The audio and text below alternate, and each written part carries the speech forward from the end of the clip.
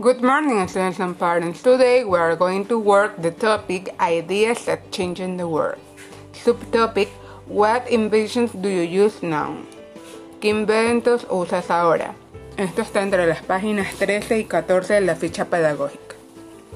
First, you have to look at the videos about ideas that change the world and talk to your parents about them. Mira los videos acerca de las ideas que cambian el mundo y conversa con tus padres acerca de los videos. Next, you have to remember how to write the names of the scientists, draw and paint them. Tienes que recordar acerca de cómo se escriben los nombres. Para escribir los nombres de los científicos y debes dibujarlos y pintarlos en una hoja de papel. Then, you have to think about an invention that can help our city and draw it on a sheet of paper.